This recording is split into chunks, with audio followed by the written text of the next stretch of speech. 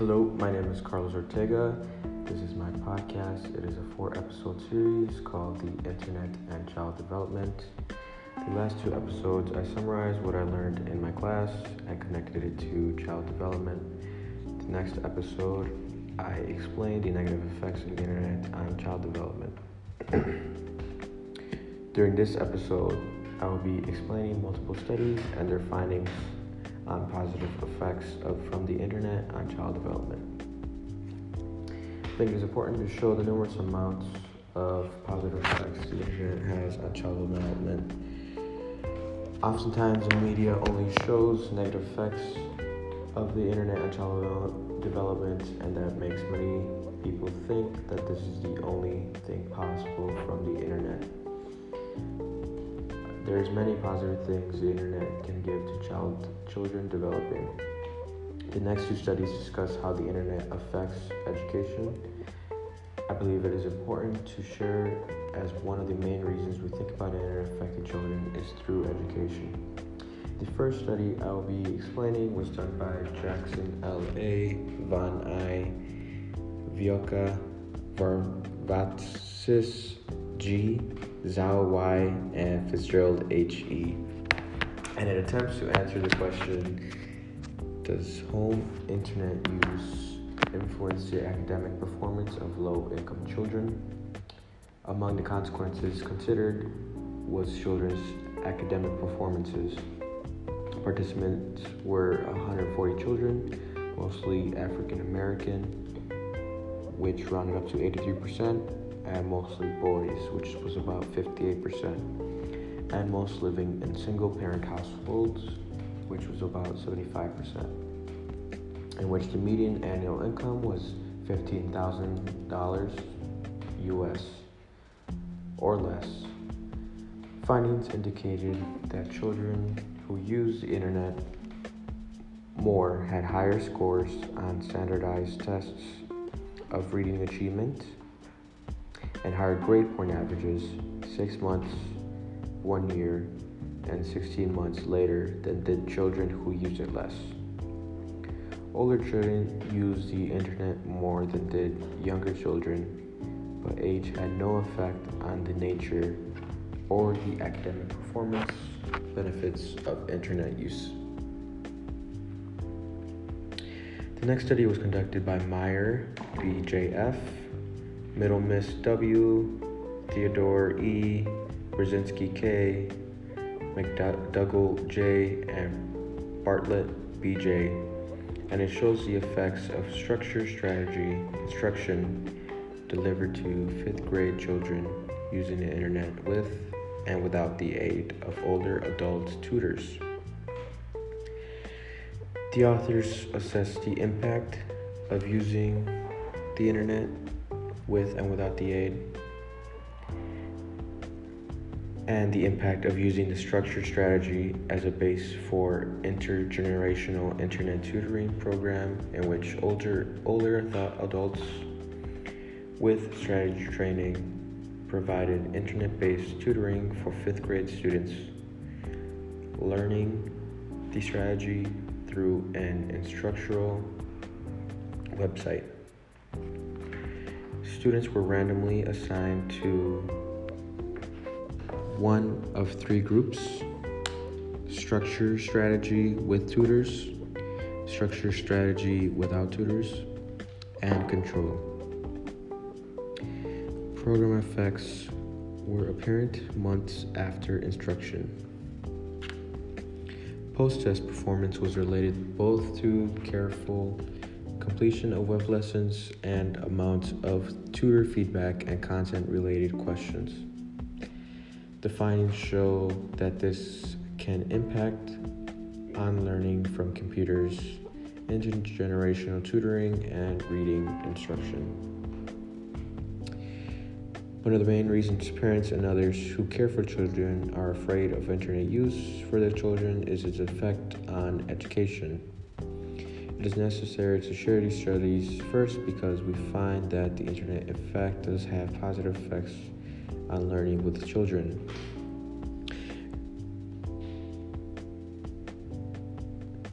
Not only does it help overcome obstacles for children, but it also helps overcome obstacles for children who are low income.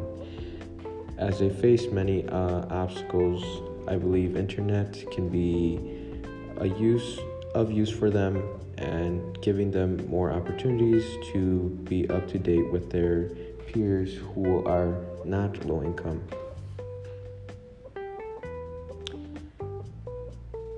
Another important factor I wanted to explain is the effects of internet-delivered family cognitive behavioral therapy intervention for children and adolescents with chronic pain.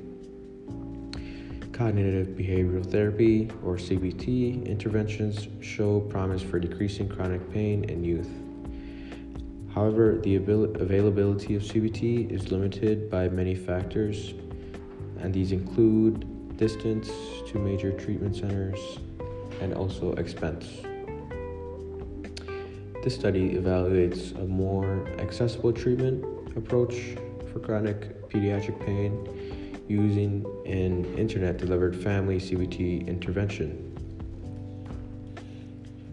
Participants included 48 children with chronic headache, abdominal or musculoskeletal pain, and associated functional disability, and their parents. Children were randomly assigned to a waitlist control group or an internet treatment group. Primary treatment outcomes were pain intensity ratings of a 0 to 10 NRS and activity limitations, although child activity limitations interview, both completed via an online daily diary.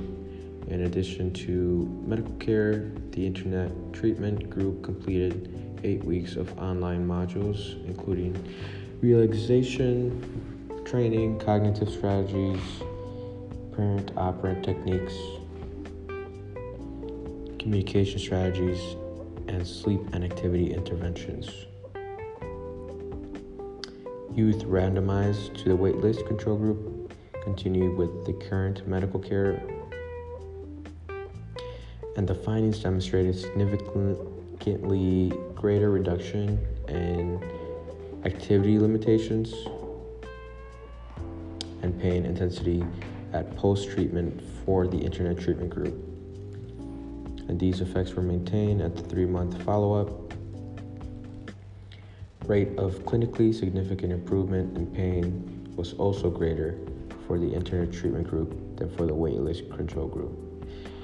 There were no significant group differences in parental protectiveness or child depressive symptoms post-treatment.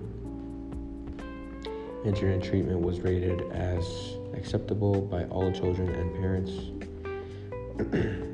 And the findings support the efficacy and accessibility of internet delivery of family CBT for reducing pain and improving function among children and adolescents with chronic pain.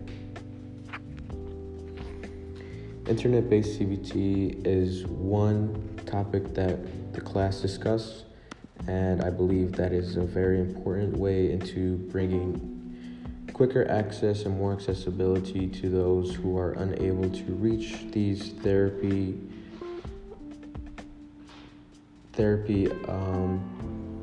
buildings or counselors, giving them more opportunities to do them outside or in their homes, which will allow for more people in CBT and a broader range of participants and patients, giving those who usually do not have access to these types of services, and just broadening the effects of CBT.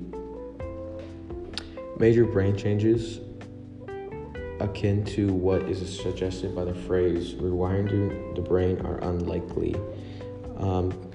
By that I mean this is one thing that many people believe internet is doing. They believe that the internet is rewiring our brains or changing them in some sort of way. However, current evidence suggests that typical internet activities do not impair social development during adolescence. Evidence increasingly suggests that time spent online does not displace time spent doing other activities associated with health and well-being. A longitudinal study of 11 to 13 years old with about 908 participants suggests that engaging in screen-based sedentary behaviors such as computer use is not associated with less engagement in leisure time physical activities. When expected to have future access to information, students were less likely to remember specific information or more likely to remember where to find the specific information. The results of these studies are unlikely to apply to the majority of us adolescents that do not qualify an excessive internet user. There's currently no evidence to suggest that internet use has or has not had a profound effect on brain development.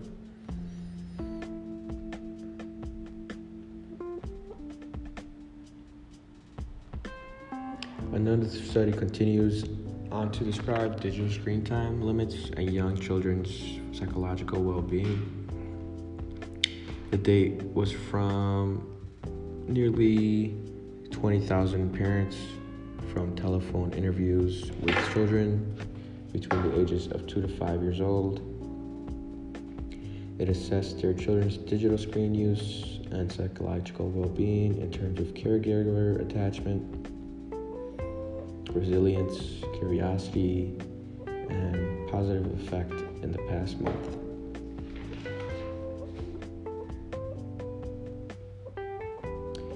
Evidence did not support implementing limits of less than an hour or less than 2 hours per day as recommended by the American Academy of Pediatrics. One's variability in child ethnicity, age, gender, household income, and caregiver educational attainment were considered. Yet small parabolic functions linked screen time to attachment and positive effect. A parabolic function is a graph indicating amount of child's positive effect to amount of screen time, meaning with moderate amounts of screen time, children's emotional attachment to their parents and their positive effect is highest. But with low amounts of screen time, children's emotional attachment and positive effect are lowest, which means they're less attached to their parents and less happy. And with high levels of screen in children's emotional attachment to their parents and positive effect are also lowest. Less attached, which means they are less attached to their parents and less happy. Results suggest a critical cost-benefit analysis is needed to determine whether setting firm limits constitutes a judicious use of caregiver and professional resources.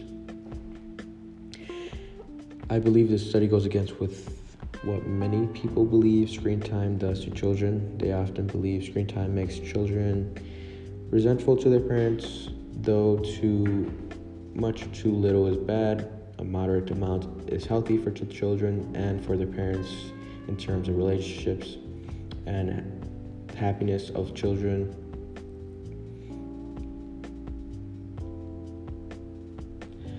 I also would like to point out that this study can indicate parents to limit the screen time, or if they should. And in my next episode, I hope to answer those questions in terms of recommendations.